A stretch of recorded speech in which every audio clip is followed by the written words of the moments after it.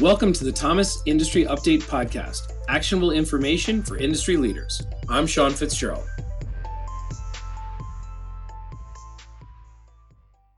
Hi, everyone. I'm Sean, the Chief Marketing Officer here at Thomas. I'll be stepping in as host for today's episode while our CEO, Tony Uphoff, enjoys some well-deserved time away from the mic out in sunny California. I'm joined today by Ryan Chan, the CEO and founder of Upkeep. Upkeep provides mobile-first CMMS software that enables maintenance and facilities operating teams to more effectively plan and respond to required maintenance events. Considering his background in chemical engineering in combination with his production process experience, Ryan is a uniquely qualified leader for a company focused on helping maximize uptime and maintain safety, all from a mobile device. And it's been an exciting ride for him so far. Upkeep recently landed $36 million in Series B funding. When you dive into Upkeep's data, it's easy to see why there's so much interest in the unique industrial startup. In one recent case study executed by Forrester, Upkeep reduced an industrial company's time spent filling work orders and locating asset information by 90%. Between savings in time spent filling work orders, savings in avoided production downtime, and savings in avoiding time spent doing unplanned maintenance work, the company saved more than $1.3 million by implementing the mobile maintenance solution. Ryan and I will talk about his best advice for how industrial business leaders should start looking at their operational data to make strategic, data-driven decisions, his predictions for the future of Industry 4.0, and how leaders can more effectively track facility cleaning compliance and safety adherence in the context of COVID-19.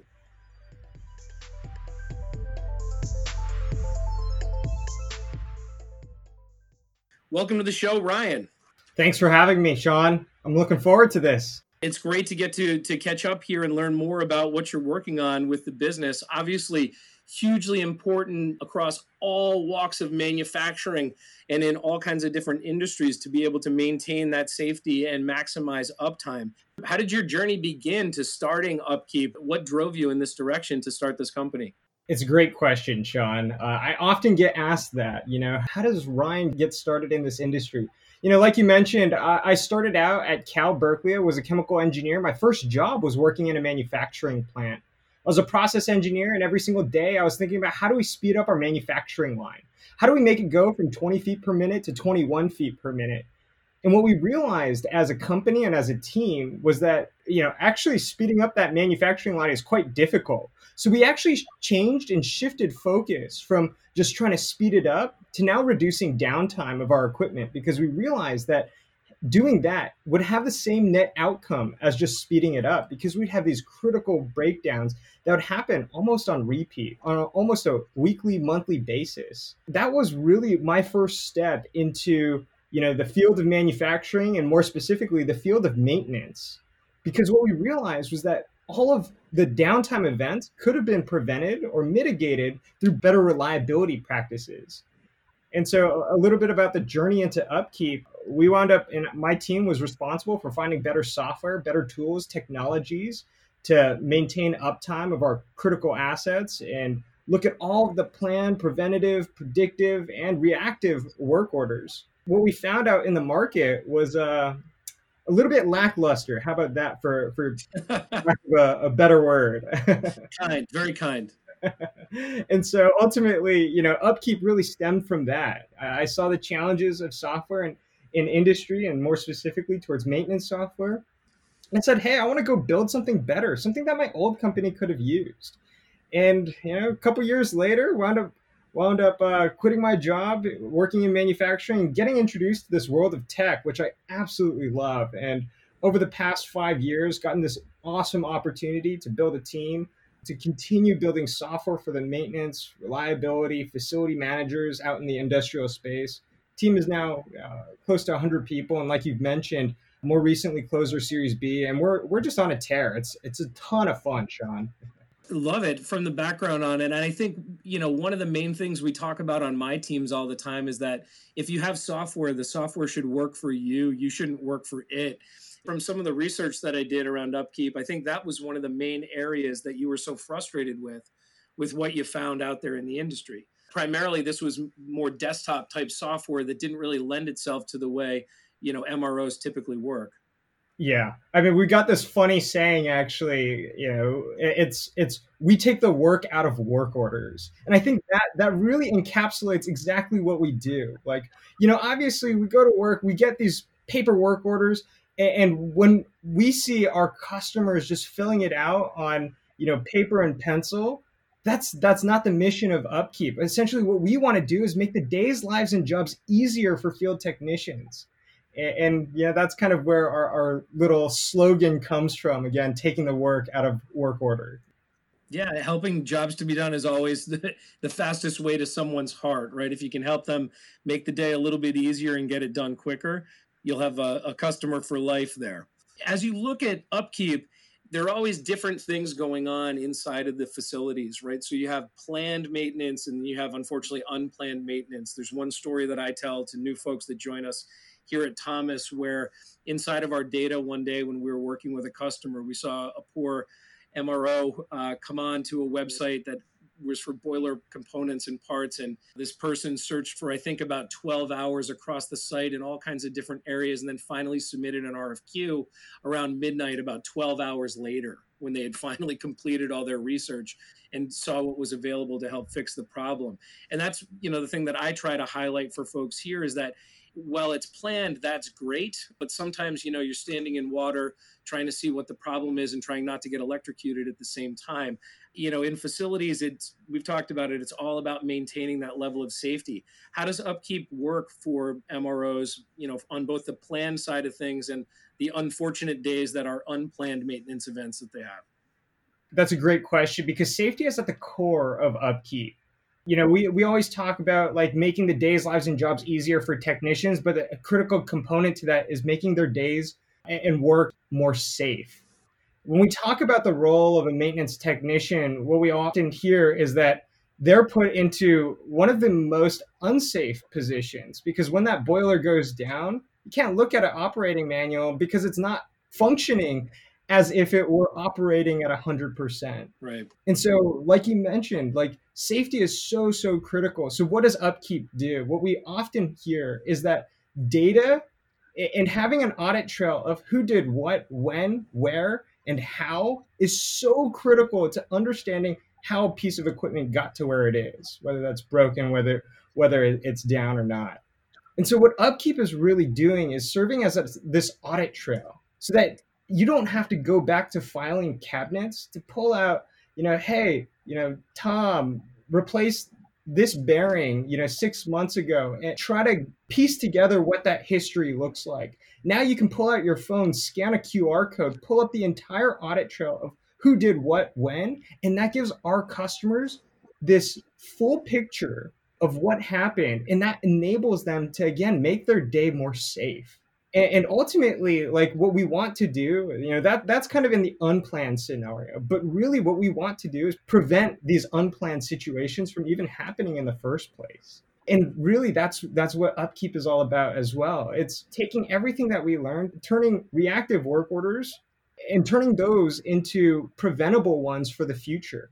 And so we tout a bunch to all of our customers. Upkeep is all about a preventative maintenance solution. It's condition-based monitoring so that way you can prevent breakdowns from even occurring. You can look at your PM compliance. You can look at what's causing your breakdowns and look at trends over time and give you guys, the business leaders, the opportunity to really dig deep, analyze what's going on versus flying blind, which is what we often hear from a lot of our customers.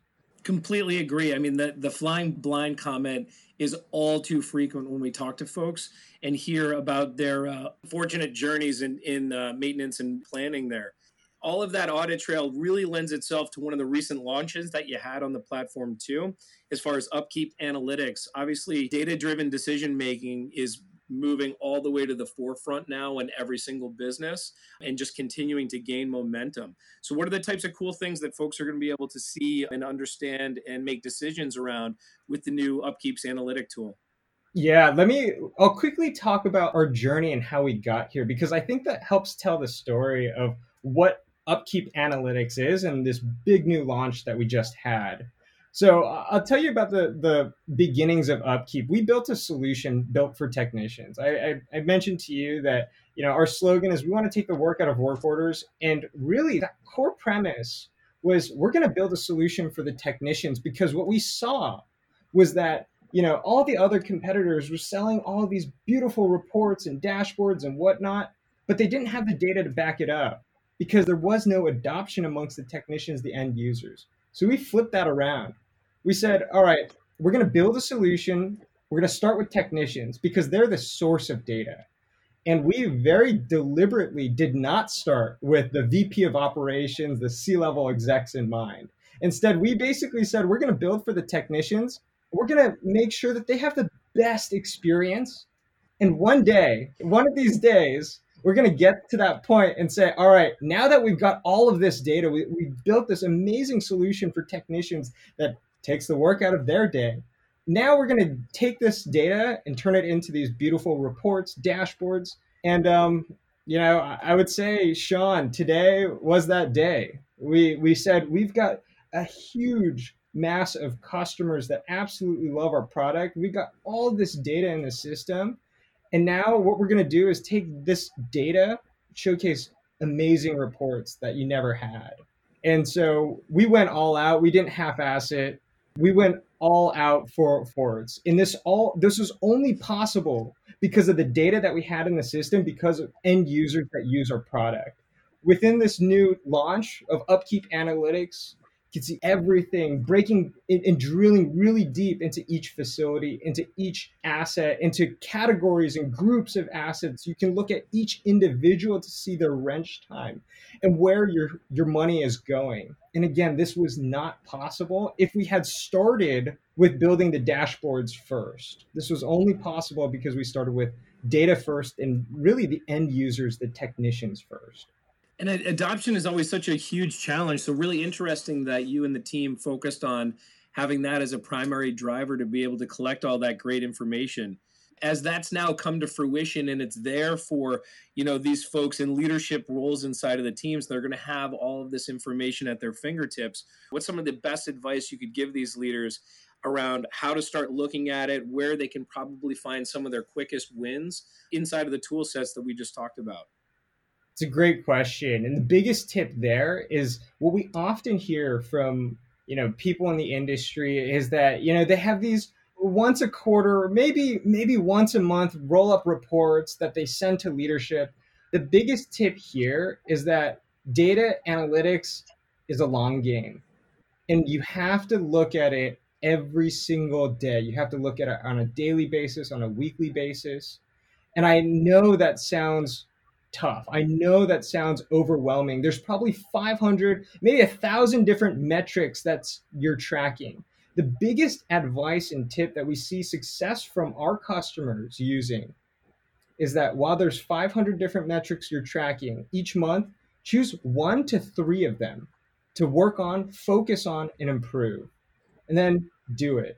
And then rally the entire team amongst those 1 to 3 different metrics, whether that's OEE, that's downtime, that's availability, that's mean time to failure, mean time to repair. Choose 1 to 3 of them. Have a core theme once a month, once a quarter, and then the next quarter, change it up. And what we find with that strategy is it really helps our customers focus on the most important things to their business while not feeling overwhelmed with 500 different metrics that you could potentially track. And we've seen amazing success with that. And obviously within Upkeep, I'll be very transparent. We, like I mentioned, we went all out. And there's probably, 500 different metrics that you can now track within Upkeep. But we always tell our customers is hone it down to 1 to 3 per month, per quarter. It's great advice, Ryan. It's especially when you have that much information, we can all fall prey to shiny thing syndrome at that point sometimes when there's that much cool stuff to see and to learn from. Taking a step back and focusing on a couple of things are going to allow you to have that compounding return as you go forward. Because as you talked about, as you make those improvements in that area, it's not like they're going to fall off when you move to the next, right? It's going to be a continuous build of improvement going forward. And I know you and the team have, some great case studies around, 26% improvements in uptime and all kinds of different other areas there too. Obviously, COVID-19 has continued to impact all walks of life for all of us right now, and facility cleaning has become a really hot topic. And I know that there is a lot of confusion around benchmarking. What should people be doing? What shouldn't they be doing? What is a good idea? What isn't a good idea? How do they maintain a level of safety for the folks that are working in the facilities right now? What are you and the team at Upkeep doing to try and benchmark and pull together some information on that front to try and guide folks? Yeah, so you line this one up for me, Sean, because that's a huge strategic initiative for the company. What we saw from every single one of our customers is that they're dealing with the same thing. How do I safely reopen our facility, and how do I safely operate our facility during a global pandemic? And so what we did was we said we wanted to help out. Upkeep is supposed to be and is the audit trail for everything done. We want to make sure that our customers can use Upkeep for that exact purpose. So what we started doing was we started compiling a bunch of resources across all of the different compliance tools and regulations, and we started collating this in a single resource in a single place so that our customers could really easily find them, drop it into Upkeep, and run their preventative maintenance programs, their audits, their compliance through Upkeep. And so what that looks like is we've compiled a list of over 100 different checklists and audits for safely reopening your facility during COVID, during this pandemic. And it's a super simple library that you can basically search for, what type of facility you are, and download the correct checklist, import it into Upkeep, and start running your audits and compliance out of Upkeep on a daily, weekly, monthly basis. And we've already heard from a bunch of our customers that it's proven to be incredibly helpful to them, because again, we're all going through the same thing. How do we effectively reopen our facility that's in compliance with all the new rules, regulations, OSHA standards? Yeah, you touched on a lot of different areas there. It's been very confusing just with a lot of the folks that I've been speaking to. Again, trying to cut through the red tape and what is required and what isn't required for what they need to do to keep folks safe. So I think that sounds like it's going to be a huge help. I know in manufacturing, it's been wonderful to watch all of us pitch in the different ways that we have capability to pitch in, whether that was from 3D printing folks very early on, making stopgap masks, and all the sewing contractors jumping in there as well, and everyone supplying PPE, all the way to businesses like yours, again, trying to provide guidance in a time that's really difficult for business leaders in the front office as well as out on the floor as well. So super cool stuff. Can't wait to see that all come out and have a read myself on that too. As you're seeing these businesses make this transition to using software in a mobile first application and really engaging millennials as we go forward, we're also seeing a push for automation and digital, what folks are calling, Industry 4.0 or digital transformation of all the shop floors there. How do you see the future of industry changing as we move forward? And how can industrial businesses, whether you're SMB, mid-market, or very large, stay ahead of that curve in that digital transformation? Great question again. The Industrial 4.0 is a fascinating terminology and revolution. And for me, what it really means is the lower barrier of entry to get sensors, IoT data, control data into your facility. And to me, this opens up a huge, huge potential for every single business to be part of this change. And I think we should embrace it. So the question around staying ahead of the curve, I think, is two components. One is just obviously understanding that cloud is important. I don't think people truly understand why cloud's so important. Outside of just technology and having the cool, shiny new thing and more deployments, I really think that cloud is important because of, again, going back to data. Cloud really frees this up. The reason why data is so important as it relates to cloud is that now you can start encapsulating multiple different data sources instead of having different silos of data and trying to export it out into a Excel spreadsheet and trying to merge the two. Now you can do that again because all the data is stored up in the cloud. You can run really interesting reports across finance, across production, across maintenance, across parts and procurement. Now it's so much easier to do that because of the cloud. And that's one reason why it's so important. So as we think about like staying ahead of the curve in terms of digitization, I think just understanding that cloud is important, understanding why cloud's important is critical. The second one is, I think the one that gets maybe a little bit more limelight, which is this whole adoption of IoT. Let's say that you are part of the 15% of companies right now that have fully adopted to the cloud. We just ran a study and we found that 85% of companies are still on-prem with their fundamental systems and software. So let's say you are part of that 15% that has migrated to the cloud. The next part is, let's call it these shinier objects of IoT sensors. I'm a huge, huge fan of it. In all honesty, but the reason why, again, is a little bit more nuanced. When people often think about like IoT, it's actually not this whole brand new thing. SCADA systems, PLCs have existed for decades. And for me, what IoT really is, again, is just lowering the barrier of entry so that you can start remotely condition monitoring more equipment at a much lower cost. And that's fascinating. That's so impactful. Because if we could say we can do what a PLC, what a SCADA system does at 1/10 the price, 1/100th of the price, that basically opens up a huge amount of leverage for us as a business to be able to improve production, improve our maintenance facilities, OEE. These are all really, really interesting, fascinating opportunities for every single business leader. So for me, it's staying ahead of this curve is really about, again, like I think it comes back to the understanding of why we do things.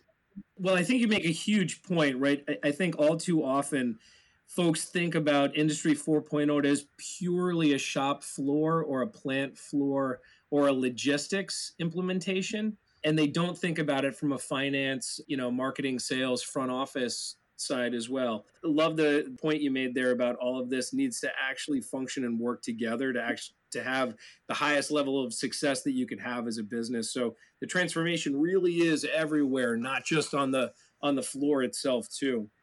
As you talked a little bit about some of the stumbling blocks for leaders that might fall prey to the shiny thing syndrome, joking again there, what are some of the things that you'd suggest that leaders avoid when they start looking at digital transformation, and how can they avoid the pitfalls? Ooh, avoiding the pitfalls. The biggest pitfall that we see is adoption amongst the teams. We think that it's not about choosing the 10 cool new technologies and trying them out. We think it's about choosing one, maybe two critical systems and using that to its fullest. What we sometimes find is that you actually might have that solution in place today. And it's actually not about new technologies. It's about utilizing the existing one that you've got. Biggest thing, like I mentioned, was adoption of technology amongst the team. Find the solution that works for you, the business leader, and also the team. It's not just a single person. A lot of our customers often get sold. A lot of our people that we talk to in the industry is that they get sold on data and reporting, but they forget about where the data is coming from. And really, it's from the end users. So if you don't have buy-in, you're not going to get the reports and dashboards that you really want. So again, the biggest thing, the pitfall to avoid is really having a single decision maker for a large group of people, get people's buy-in, utilize software to its fullest. And I promise you, there's so much potential, there's so much opportunity in that. Again, Ryan, I think you nailed it. The biggest mistakes I've seen historically is that you try to implement technological change, which usually precedes the cultural change inside of the company. And if you forget, how the culture is going to react to that technological change, it doesn't always end well. And, what you outlined there, typically, if you don't think about that, from what I've seen, you end up with about 30% of the folks that are trying real hard to leverage the new technology. You have about another 30% that are trying to use it but aren't religious about it, and you have another 30% that just write it off and refuse. Yep. So it's, to your point, you get these really broken data sets that you can't make effective decisions from, and it just it defeats the entire purpose at the end of the day. So completely agree on the adoption side of things being a massive driver for it. Hey, Ryan, so this is one that we do with everybody that comes on the Thomas Industry Update podcast here. If you could put one sentence on a billboard that expresses your personal philosophy, what would that be? Oh man, my personal philosophy is it's kind of corny. It's make the impossible possible. I think people are so much more capable of way more than what they initially believe, and what we often hear is, the impossible is impossible until someone does it.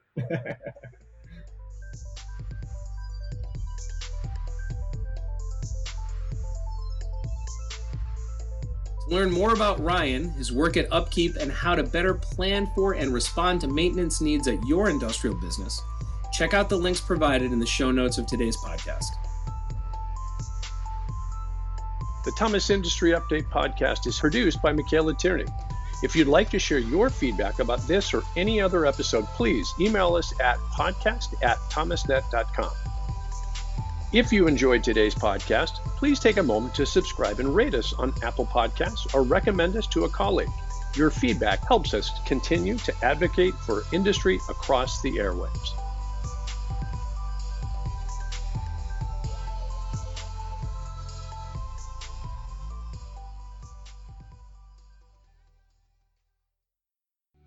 Want to get more insights on supply chain, IoT, industrial business, and more? Sign up for our Thomas Industry Update daily newsletter. With more than 300,000 subscribers, your inbox will be in good company. Subscribe now for free at thomasnet.com/updates.